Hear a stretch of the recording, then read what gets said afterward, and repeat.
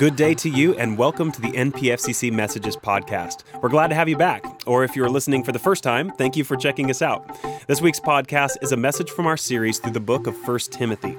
Throughout this series, we're going to examine just how critical the message of the gospel is for the church. And while this may seem obvious to some, the truth is it's easy to get distracted by the noise and the trends of this world and forget what's most important. So these messages aim to draw us towards keeping the gospel first in our lives and in the church. So be blessed as you listen to this word.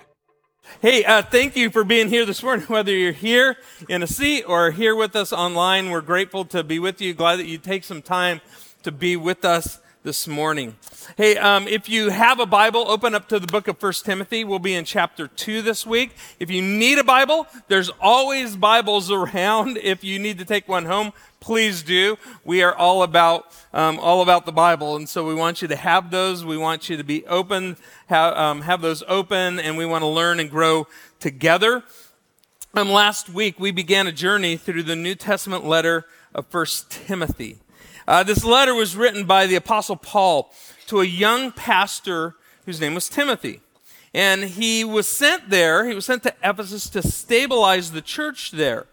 The city of Ephesus, as we discovered last week, was a very wealthy city, also a very pagan city. It was the melting pot of religious beliefs. As a big port city in the Roman Empire, it was a place where thoughts and ideas from everywhere came together, and people just had all kinds of different stuff that they worshiped. But the main religion in the town of Ephesus was the worship of the goddess Artemis. And Artemis was the goddess of fertility. We kind of showed you last week the idol that symbolized her. But she was also seen as the goddess of life, right? Fertility would be life, but also of death. And so they thought, hey, Artemis had life and death kind of in her hands. And so Paul sent Timothy there to straighten out some things because the church there had allowed there to seep in some cultural and religious mixes with the Christian faith. Paul tells Timothy to command certain people in the church to stop preaching false or polluted gospels and to anchor the church there in the gospel of Jesus Christ, the truth. And so Paul reminded Timothy the core of the gospel in chapter 1. We talked about this. It was the center of our study last week in 1 Timothy 1:15, where he says, here's a trustworthy saying that deserves full acceptance. Christ Jesus came into the world to save sinners. And then he tags on, of whom I am the worst. How many of you have felt like that before? I am the worst sinner, right? But here's the great news, is that Jesus Christ came. He came to save sinners. So if you're a sinner, and how many of you are? Yeah, see, look around the room. We're all together in this, right? If we're yes, Christ came so that he could save us.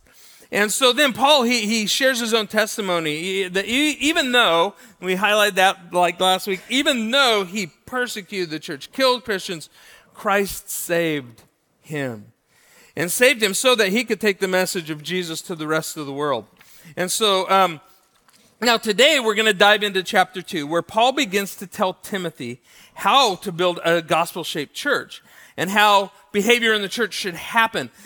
A church that is anchored in the gospel and that can stand against false teachings and cultural pressures of the day. And so I think, again, we need to hear some of these things today. So we're going to, as we're doing each week, we're going to read through the text. And so if you would join me, I'm going to invite you to stand as we read God's word from Timothy chapter 2. We do that just out of respect for God's word. The rest of it is kind of commentary, but this is actually God's word. So let's read this together. It says, I urge then, first of all, that petitions, prayers, and intercessions and thanksgiving be made for all people, for kings and those in authority, that we may live peaceful and quiet lives in all godliness and holiness.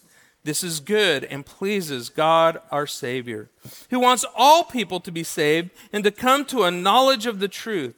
For there is one God and one mediator between God and mankind, the man Jesus Christ, who gave himself as a ransom for all people. This has now been witnessed to at the proper time.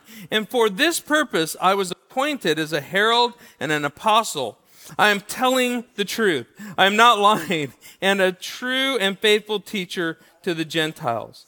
Therefore, I want the men everywhere to pray, lifting up holy hands without anger or disputing. I also want the women to dress modestly, with decency and propriety, adorning themselves not with elaborate hairstyles or gold or pearls or expensive clothes, but with good deeds appropriate for women who profess to worship God. Women should learn in quietness and full submission. I do not permit a woman to teach or to assume authority over a man. She must be quiet. For Adam was formed first, then Eve, and Adam was not the one deceived. It was the woman who was deceived and became a sinner. But women will be saved through childbearing if they continue in faith, love, and holiness with propriety. Now let's pray. Our Heavenly Father, thank you for your word. We thank you, Father, for what you want to teach us. We pray that your Holy Spirit will guide us. Father, be with the words that come out of my mouth, Father, and do what only you can do, and help us to hear what you want us to hear. We pray this in Jesus' name. Amen. Like I told you last week, we go through books of the Bible, and it helps us not avoid the hard passages. And this will be a fun one this morning. Here's one thing I know for sure. Nobody out there wants to be me right now. Thank you. Always pray for the pastor, right? No, I really do covet your prayers. First, let me say that here at Newberry Park First Christian Church, we are committed to the Bible. We believe it is the Word of God. It is truth, and it is authority. It is the authority for our faith and for practice. And I want you to know that I struggle. I struggle with Scripture. And I mean, I struggle with it, with what it says, and I wrestle with it. And I think we should. It oftentimes offends me and tells me that I am a sinful man, that I cannot fix things on my own, and I am completely dependent on Jesus, who is my Savior. It constantly tells me things that I don't want to hear. It challenges me to apply its truth in a world that does not always want to hear it and is oftentimes hostile towards it. As a pastor, it's hard being a human who struggles with fixing things, and I joke about that a lot, but it really is true. But also with pleasing people. You know, everybody wants to please everybody, but it's impossible. In order to be true to the Scripture, I always know that if I do it right, someone will be offended. And if I can be honest, this morning, as I have labored over this passage. And I to be honest, especially, after the pandemic, I think I have maybe a teeny bit of PTSD this morning, because I know that for some people in the room, what I share might not be progressive enough, and for others it won't be conservative enough, but I'm not attempting to walk a line down the middle. I don't want to walk down the middle. I want to stand firmly on God's word wherever that takes us. But I believe also that we don't have to be divided over these things. I believe that many of the issues that oftentimes divide us are not issues that should divide us, but issues that we should wrestle with together, that we should learn and grow together with. And so I believe that we need to continue to wrestle.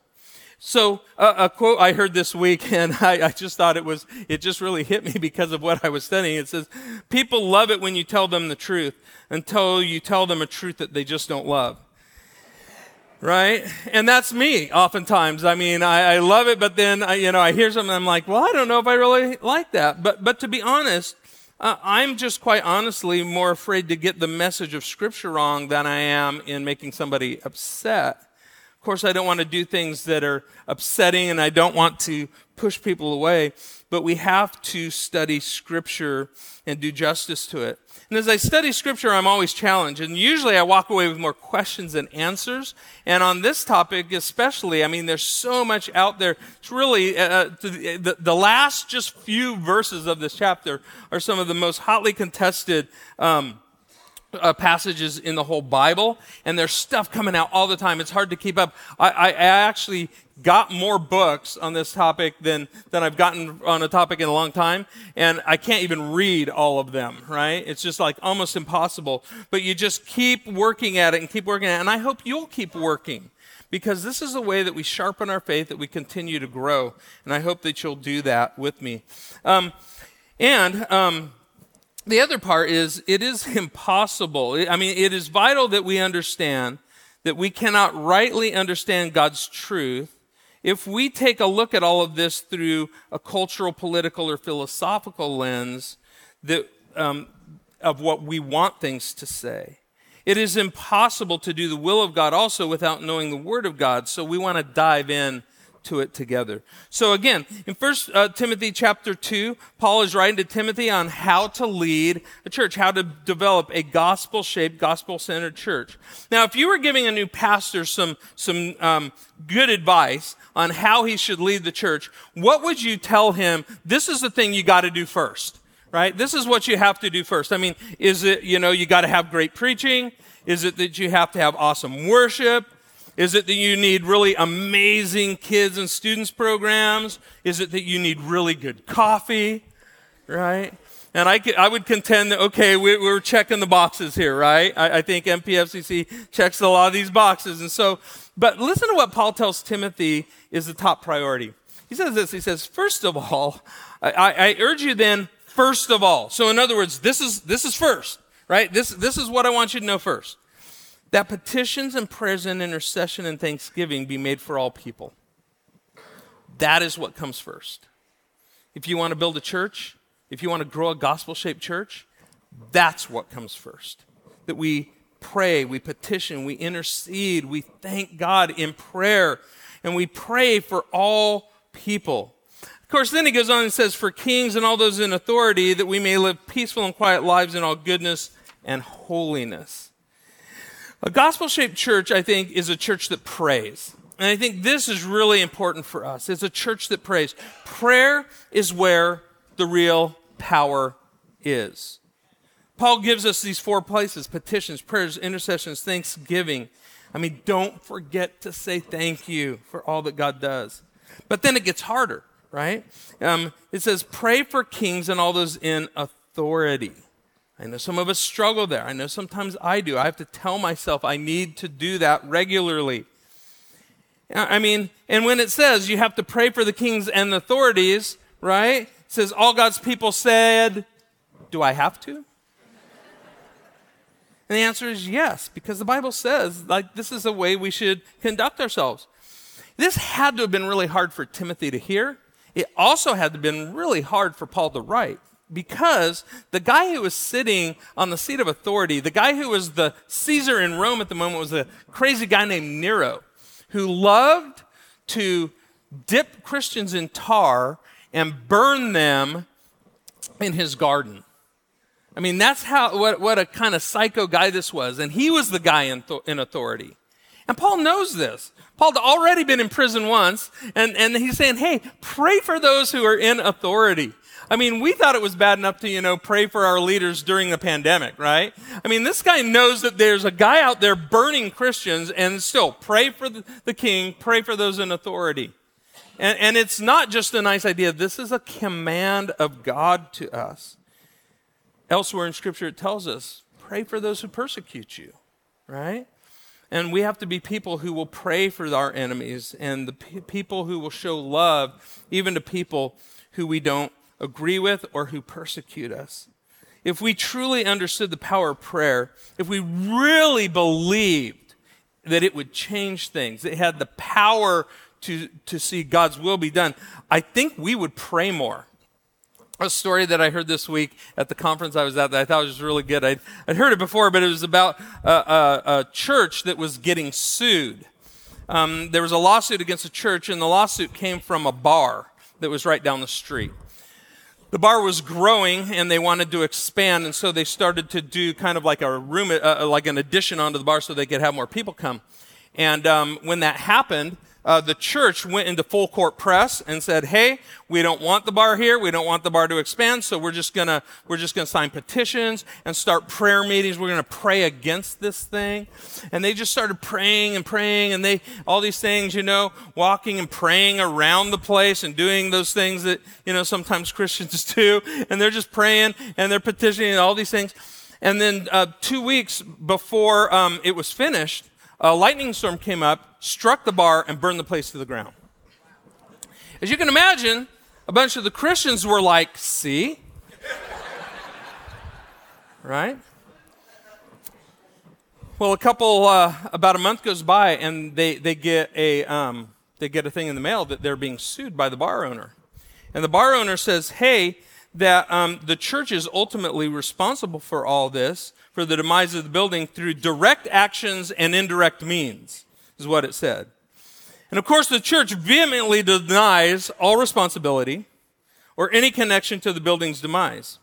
The judge, he goes back and he reads carefully all of the complaints and the defendant's reply and all those things.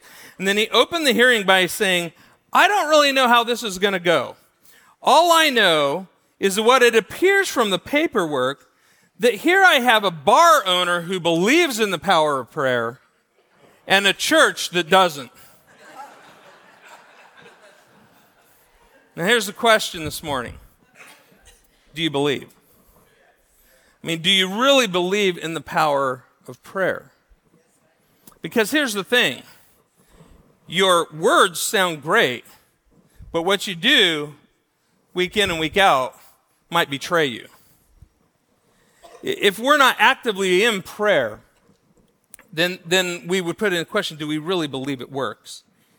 And here's a question for you. He told us, hey, we should be praying for everyone.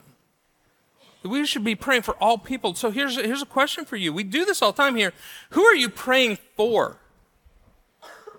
If you can't just pop out names like here are the people that I'm praying for right now, praying that they would come to know Jesus. If you can't say that, then I would say, hey, you need to boost it up a bit. We need to activate our prayer life because that is where the real power is. That's what Paul is telling Timothy. Hey, you need to be people of prayer. First and foremost, you should be people of prayer. So who are you praying for? Because Paul goes on in verse 3 and he says this is good, right? The whole prayer thing. This is good, and it pleases God our Savior, who wants all people to be saved and come to a knowledge of the truth. For there is one God and one mediator between God and mankind, the man Jesus Christ, who gave himself as a ransom for all people. This has now been witnessed to at the proper time. So what pleases God? Prayer. Right? Specifically, our prayer and our prayer for other people. God wants all people to be saved. And the gospel, the story of Jesus' death, burial, and resurrection, the story of the salvation that we find in Jesus, that has the power. Romans says the gospel is the power of God for salvation. And for us, praying for people and sharing that gospel message is paramount. So who are you praying for, and who are you sharing the story with? Who are you sharing the gospel with? Now, Paul dives deeper into this idea in verse 8. He says, therefore, right? So he says, hey, prayer's the most important thing, and pray for everybody, including those people you don't like. And then he says, now, dives in and he says, therefore, I want men everywhere to pray, lifting up holy hands without anger or disputing. So since the message of Jesus is top priority, so should prayer also be. And Paul gives this universal command for men to pray. He says, hey, I want men everywhere to pray, lifting up hands, right? Lifting up hands was a common way for men, especially for Jewish rabbis and leaders to pray. Paul says, hey, now I want everybody to do that. I want everybody to have the posture of prayer. For them, that posture of prayer with hands up and palms out, that was a typical prayer posture for them. For us, it might be, bow your head and close your eyes, right? That's what we were taught. But for them, this was the posture that they always had in prayer. And I love that because it can be a sign of surrender as well as receiving. And I think this was just the posture that they had towards God. And he says, hey, I want men everywhere to do this. And so Paul goes on to make sure that they are reverent, that there is no anger or arguing during prayer. I mean, you have to understand, last time Paul was in Ephesus, a riot broke out. Right? There was a lot of arguing, a lot of stuff going on. Paul says, hey, there shouldn't be arguing. There shouldn't be all this debating. There shouldn't be, this is time for prayer. And remember, Jesus said, if you don't forgive, you won't be forgiven. If you have a wrong attitude towards others, it will impair your prayer life, Scripture tells us. And so there will be time for study, for debate, for, back and forth on what the Scriptures mean and all those things. But in prayer, we all come together. It's really, really hard to hate somebody you're praying for. And he told us already, pray for everybody. Pray for everyone. Even the crazy king, right? Now, since our top priority is prayer, we should show it the respect that it deserves. Prayer reminds us that it's not about us, that it's all about him, and that it reminds us how much we need him. And that's where our focus should be, is on him. Now, after he instructs the men, okay, he says, hey, I want men everywhere to lift up and pray with holy hands lifted up. He has some instructions for the women in the church as well. In 1 Timothy 2, 9 and 10, he says, I also want the women to dress modestly with decency and propriety, adorning themselves, not with elaborate hairstyles or gold or pearls or expensive clothes, but with good deeds, appropriate for women who profess to worship God.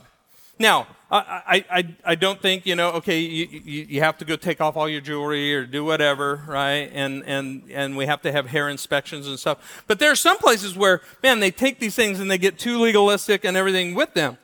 So where he told the men, here is where I think this connects.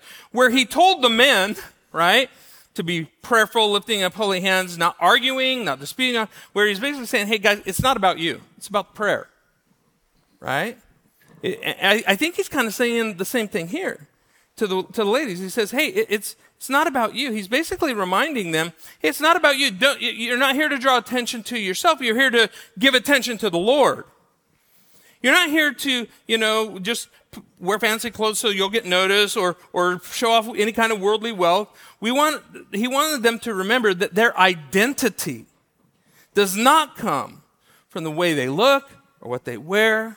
Their identity solely comes from the fact that they are children of God. That they are valued because they are children of God. And that they should stand out not by the outward stuff, but by an inward life and the way that they serve.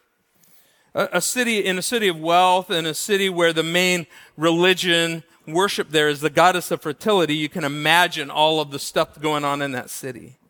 And Paul is saying, hey, we don't need to look like the rest of the world. We don't need to worship like the people do who are worshiping other things.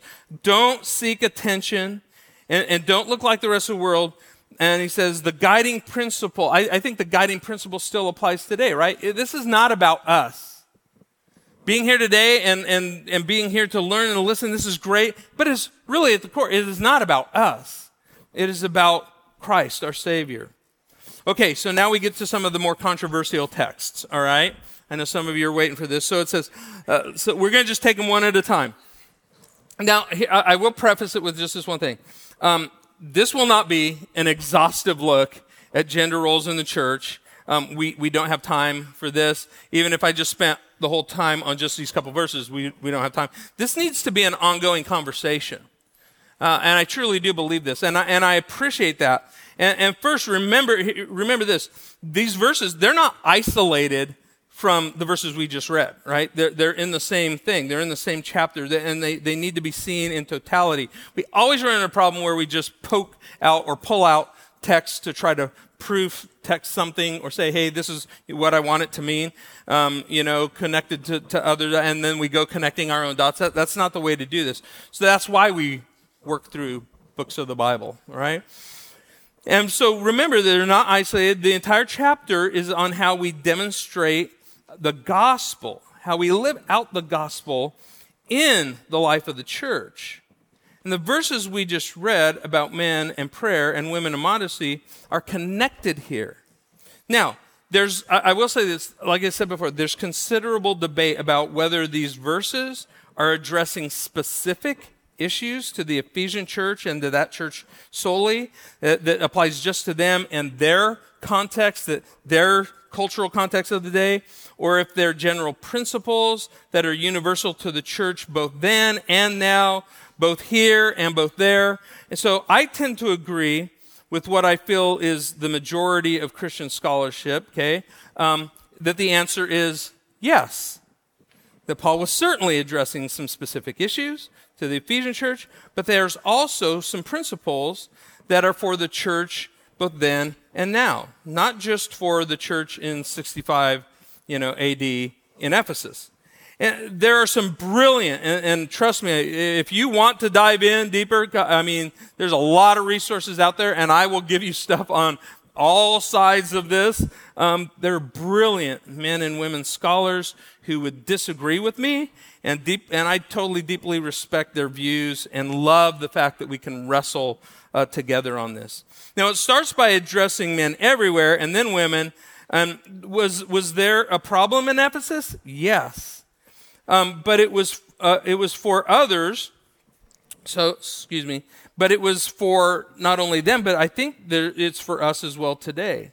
Prayer and modesty in dress are still things I think that could be practiced in the church. The Corinthian church received some very similar statements also. So I think that we don't want to fully isolate this issue. So while a gospel-centered church is one that prays, I think a gospel-centered church is also one, and I chose this word, is a church that protects, right? And I'll unpack that a little bit. In 1 Timothy 2:11 it says, "A woman should learn in quietness and full submission." Now, oftentimes our thoughts go straight to the words quietness and submission, and we see the negative aspects of that. But what we do, if we do that, is we miss an amazing truth that God has for women. At the very beginning, it says a woman should learn. Now, you need to understand, in our culture today, we take for granted education that's available for women today, right? In Timothy's day, this was not the case. Women in this day and age were oftentimes treated as second-class citizens. Rabbis in the Jewish culture, they taught it was better to burn the Torah than to teach a woman. A devout rabbi would never be caught talking, especially alone to a woman. That's why Jesus' disciples are absolutely shocked when Jesus is found sitting at a well talking to a Samaritan woman in John chapter 4. Socrates taught that women were created halfway between a man and animals and had inferior minds. That was the tone of the day, right? So, but Jesus, here's what I love.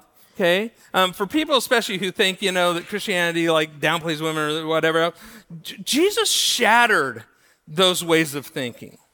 During his ministry, he treated women. The way he treated women was absolutely revolutionary in the time. He treated women with value, dignity, respect, and equality. Jesus intended them to have, God intended them to have God intended them to have his divine image and for them to bear that alongside of men. And we want to be a church that protects that. Right? We want to protect the fact that everyone is created in the image of God and that we are all here to serve him. There are several places where women like Mary, the sister of Martha, are learning from Jesus, right? Which would have been unheard of in that day since Jesus was a rabbi. There's other places where women are teaching and where their leadership is acknowledged in different places. Now, learning in quietness, as it suggests here, women should learn in quietness, is not a bad thing. Remember in verse 2 of our chapter here, it said that we should all be living quiet lives, right? We all need to learn in quietness. We all need to do that. I mean, in fact, you guys are always way too quiet on Sunday mornings, right? So, right, Kat? You guys are way too quiet, right? The pastor needs some help sometimes. So, but we should have, I think a better reading would be that women should learn with a quiet and teachable spirit, right? Women in the Ephesian church heard Paul's letter when they heard this letter, they heard it as part of the main church gathering, not standing in the periphery like they used to do, but with most first century cultures. But they were invited in and they were encouraged to learn. So it teaches that, and we want to protect those things.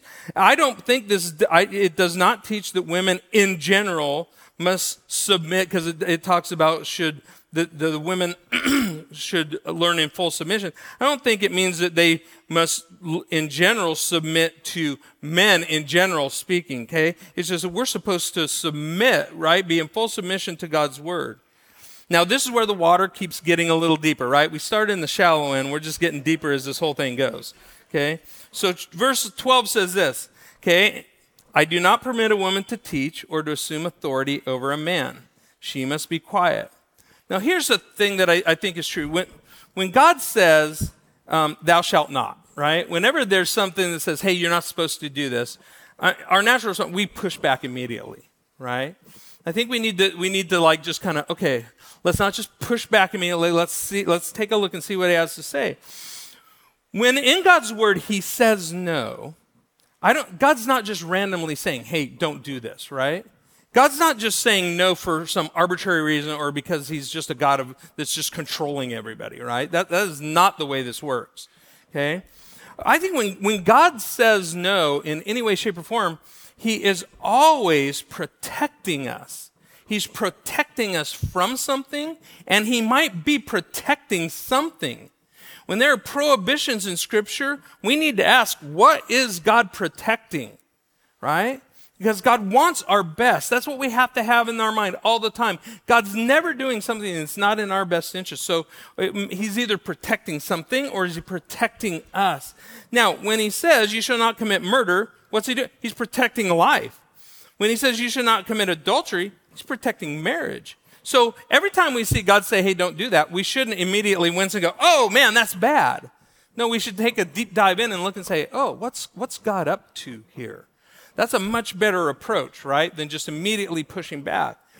A majority of Bible scholars I read feel that this entire section has to do with the orderliness of public worship.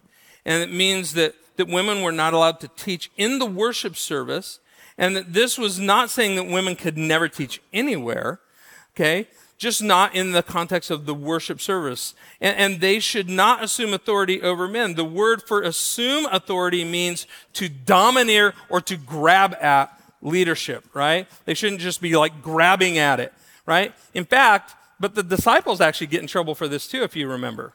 Remember when Jesus, right around the Last Supper time, they were all arguing over who was the greatest, who's leading, who's in charge, especially like if something happens to Jesus, who's in charge? And Jesus comes and goes, oh, you knuckleheads, right? It's like, because biblical leadership is not about who's on top, right? Biblical leadership is not an org chart. Biblical leadership is not about that. Some people think that this passage should be better translated, I do not currently permit women to teach. And I've dove in, I looked at all kinds of resources on that, because that one's a little popular these days, and that it was just for that time and that context in the early church. As I've dove into that, I can understand where they see it, but I do believe there's some translation issues, right? That it's a stretch to move the biblical Greek into that direction. And so it's really hard to say that. He moves on, okay, and I'm going to tie some of this together in just a second. In 1 Timothy 2:13 and 14 it says, for Adam was formed first, then Eve. And then Adam was not the one who was deceived. It was the woman who was deceived and became a sinner. By the way, it's not saying that Adam wasn't a sinner, right? Because we know he did as well. But here's the interesting part that I think is really important for our study. It's the little word, and little words in the Bible sometimes have a lot of deep meaning. As he starts off verse 13, he has this little word for, F-O-R, right? It comes from a little Greek word, 3 letters also, G-A-R, gar, okay? And the word for, it could be because, right? It could be translated because. And it's important for this reason, okay? It makes this difference. In the Greek structure of the sentence, this word coupled with the imperatives of the verse above that say, I do not permit, or I do not permit the women to teach or assume authority. There's some imperative words in there. And in the Greek language, when you have this little word gar and attached to those imperative words, that it creates what's called a causal statement, which basically means what he's saying is I do not permit the woman to teach or assume authority over the man. She needs to be quiet because, right? Okay, and a lot of times in a lot of the commentaries, unfortunately, that I read, they kind of discount it and they almost try to separate these two things and make verse 11 and 12 stand alone. But it really isn't. This verse, this thing where he starts talking about Adam and Eve, he says, hey, here's the cause. In other places, Paul does say, hey, the cause for this is the problem that we're having in town, right? And he uses some of the cultural things. And there are times when, yes, the culture demands an answer, the culture is part of the problem, or things like that. In here, I think the structure of the way that this is written says, hey, some people see the cause of Paul saying women cannot teach was mainly caused by the cultural issues. There are certainly cultural things going on, but other scholars point out the fact that Paul, however, anchors these commands in the more timeless narrative of creation. And my personal feeling is I've just labored over this is that I tend to agree with that. And the fact that Adam was formed first does not make Adam better than Eve. I think we need to get that straight, right? Just because he was made first doesn't make him better. It doesn't make Eve inferior. In fact, when Adam was created alone, there was a problem, if you remember. If you go back to Genesis 2:18, the Lord said, it is not good. It's the first time that phrase is said, right? The first thing that's not good is Adam is alone, and he says, I will make a helper suitable for him. Man had no one to have community with or relationship with, and Adam cannot fulfill his role completely on his own, right? And so when we see the word helper there, where it says that God said, I'll make a helper suitable for him, somehow, and I think it's our issue in our English language, right? We immediately think of assistant, right? Like the helper is the assistant. And that really doesn't do this justice. It's not what it means here. In fact, the only other places that same wording is used on talking about helper is when it's used to talk about God as our helper. And certainly God is not our assistant, right? So helper is not someone who is lower on the org chart, right? Helper is somebody who comes along and completes. And I think that's the beauty of this. It tells us in Genesis 1:27, God created mankind in his own image. In the image of God, he created them. Male and female, he created them. And this is what I think is amazing. There is beauty in both the similarity and there is beauty in the differences. Adam and Eve equally bore the image of God. They're both similar and they're different. They're equal, yet they're distinct. They are equal in worth and image bearers, and we must protect all of that. But they're distinct. I believe they're distinct in gender and in role, and I believe that we need to protect and value all men and women and the equality God gives us as image bearers of God. But we should also protect the beautiful differences and the uniqueness, because we need each other. God said so at the beginning. It's not good for us to be alone. But we live in a world that's trying to wipe out anything that's different. We're living in a world that tries to work towards homogeneity of everything. And that takes away the beauty that God created in the differences. And I think the differences are supposed to be absolutely celebrated. They're not things that we just look at, and the differences are not wrong, bad, inferior, or anything else. They are things that are beautiful. They're things to be celebrated. He goes on in Genesis 1:28 after it says we're created in his image, and he says, God blessed them and said to them, be fruitful and increase in number, fill the earth and subdue it, right? And you can read the rest later, but it says, I think it's important to note this. Who did God bless? He blessed them, right? Not just him, okay? Not just her, he blessed them. And he said to them, right? The command was, be fruitful and increase in number. That is something they could not do on their own. Doesn't matter how hard they try. Doesn't matter how hard they want to. They can't. It is the beautiful difference that's in there that causes them to be able to actually live out the command that God gave them. And I think it's important for us to recognize that. Like, I can't do everything myself. I would be stupid to try, right? And even in my marriage, right? It's like I desperately need Brenda and her giftedness. I need the differences that she has, and I need to celebrate those things. I need to honor those things in her words, and I also need to cherish those things. And I think it's so important that we do that. We live in a world that doesn't do this well. We live in a world that wants to say that all of these differences should push us apart. All these differences should be bad. All these differences should be things that we, argue and beat each other up over. And the reality is that is not true. These are things that we need to celebrate. We need to show the world how this is done, folks. The world is not doing well at this. I mean, they don't know how to have some of these discussions and to do it in a way where we can honor one another and protect the image-bearing personhood of everyone. The world just doesn't know how to do this, and they don't know how to deal with difference very well.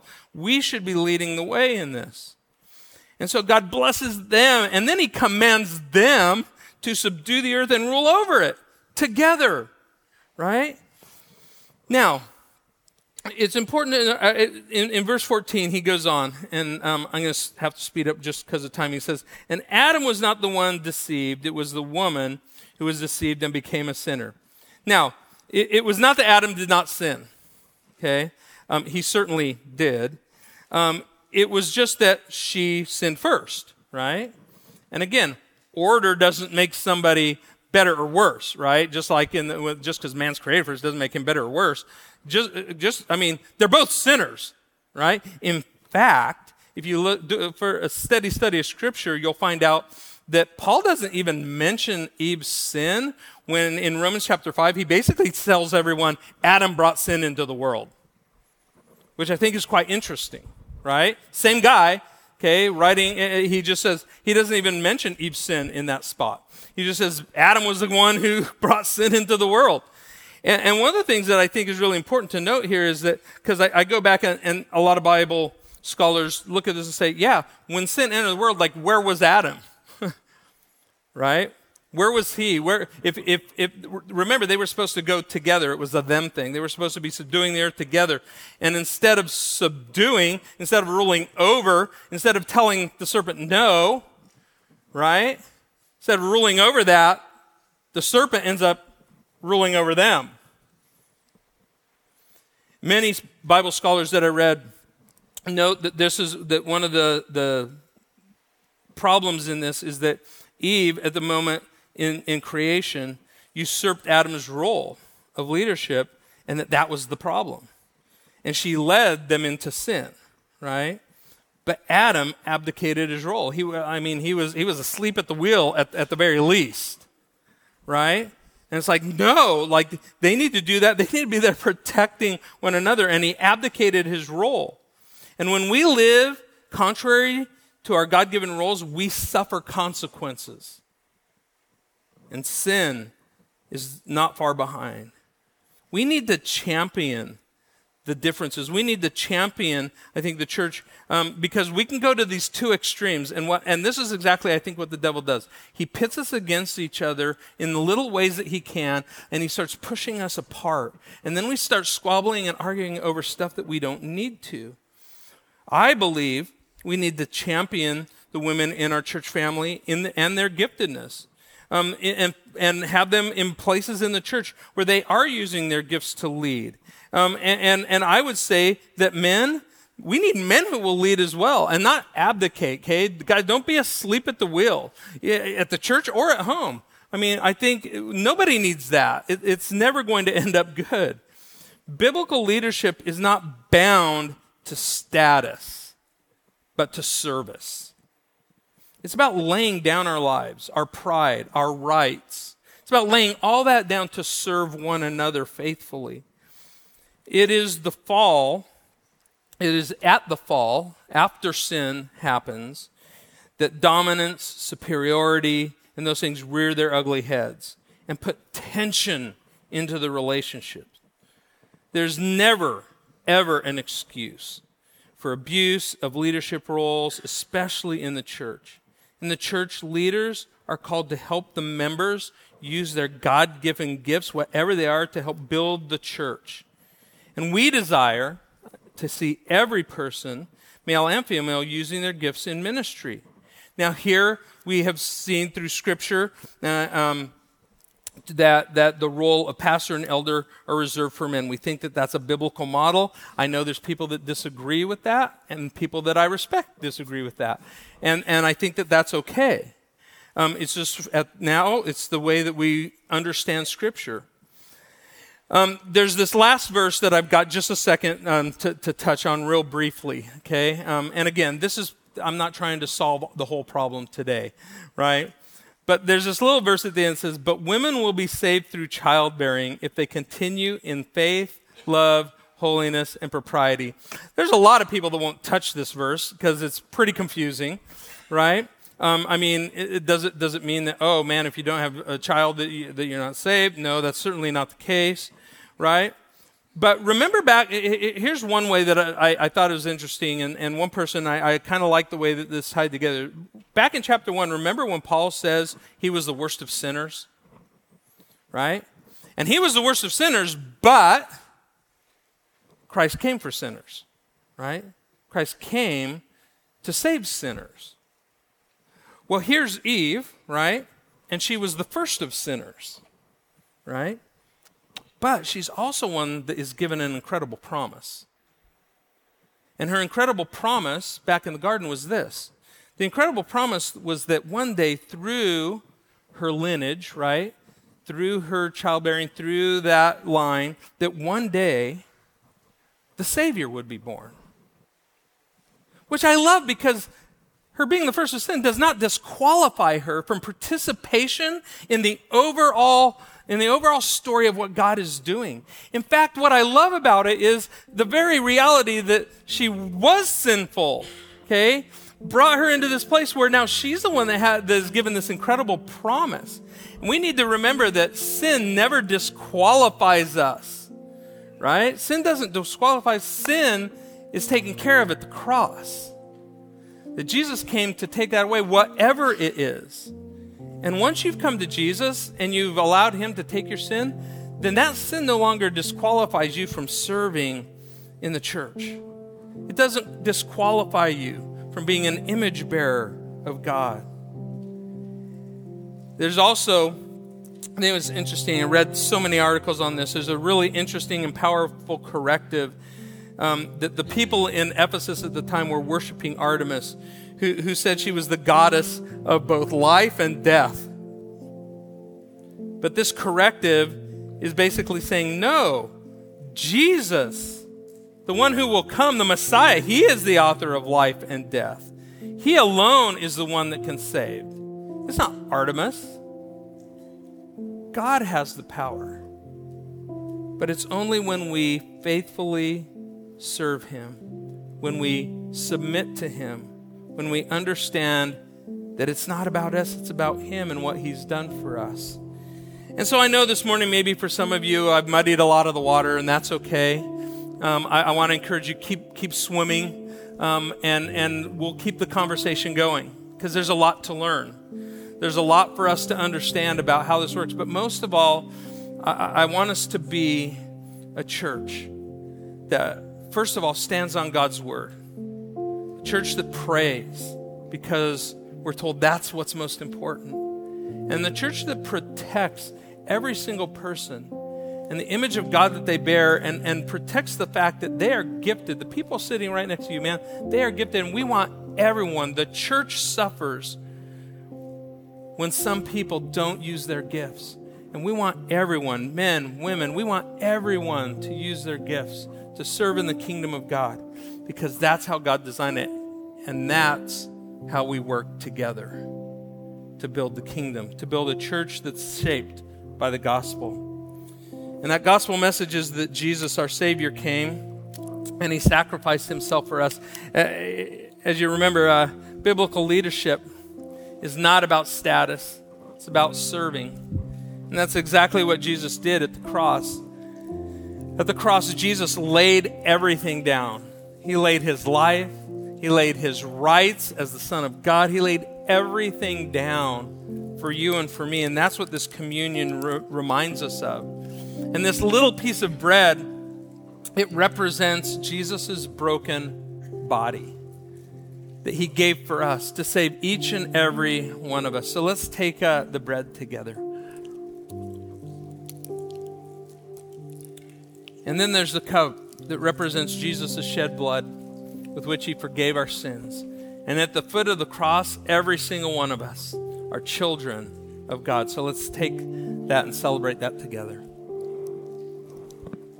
And let's pray. Our Heavenly Father, Lord, thank you for your word. And Father, we need you. We need you to help us in our understanding of it. We need you to help us, Father, in the way that we live it out. Father, I pray continually for wisdom from your Holy Spirit to help us learn how we take your word and how we put it into practice, Father. And then we don't just talk about it, but God, we truly find ways to work it out in the day-to-day lives in our homes, in the church. Father, I just pray, Lord, that you'll make us a church that absolutely honors you with the way that we approach your word. I pray, Father, that you would help us, Father, to be people of prayer. And I pray, Father, that you would help us, Father, to always hold fast to your truth and protect those around us as image bearers of the King of Kings. God, thank you that we can be your children. Thank you that you save us.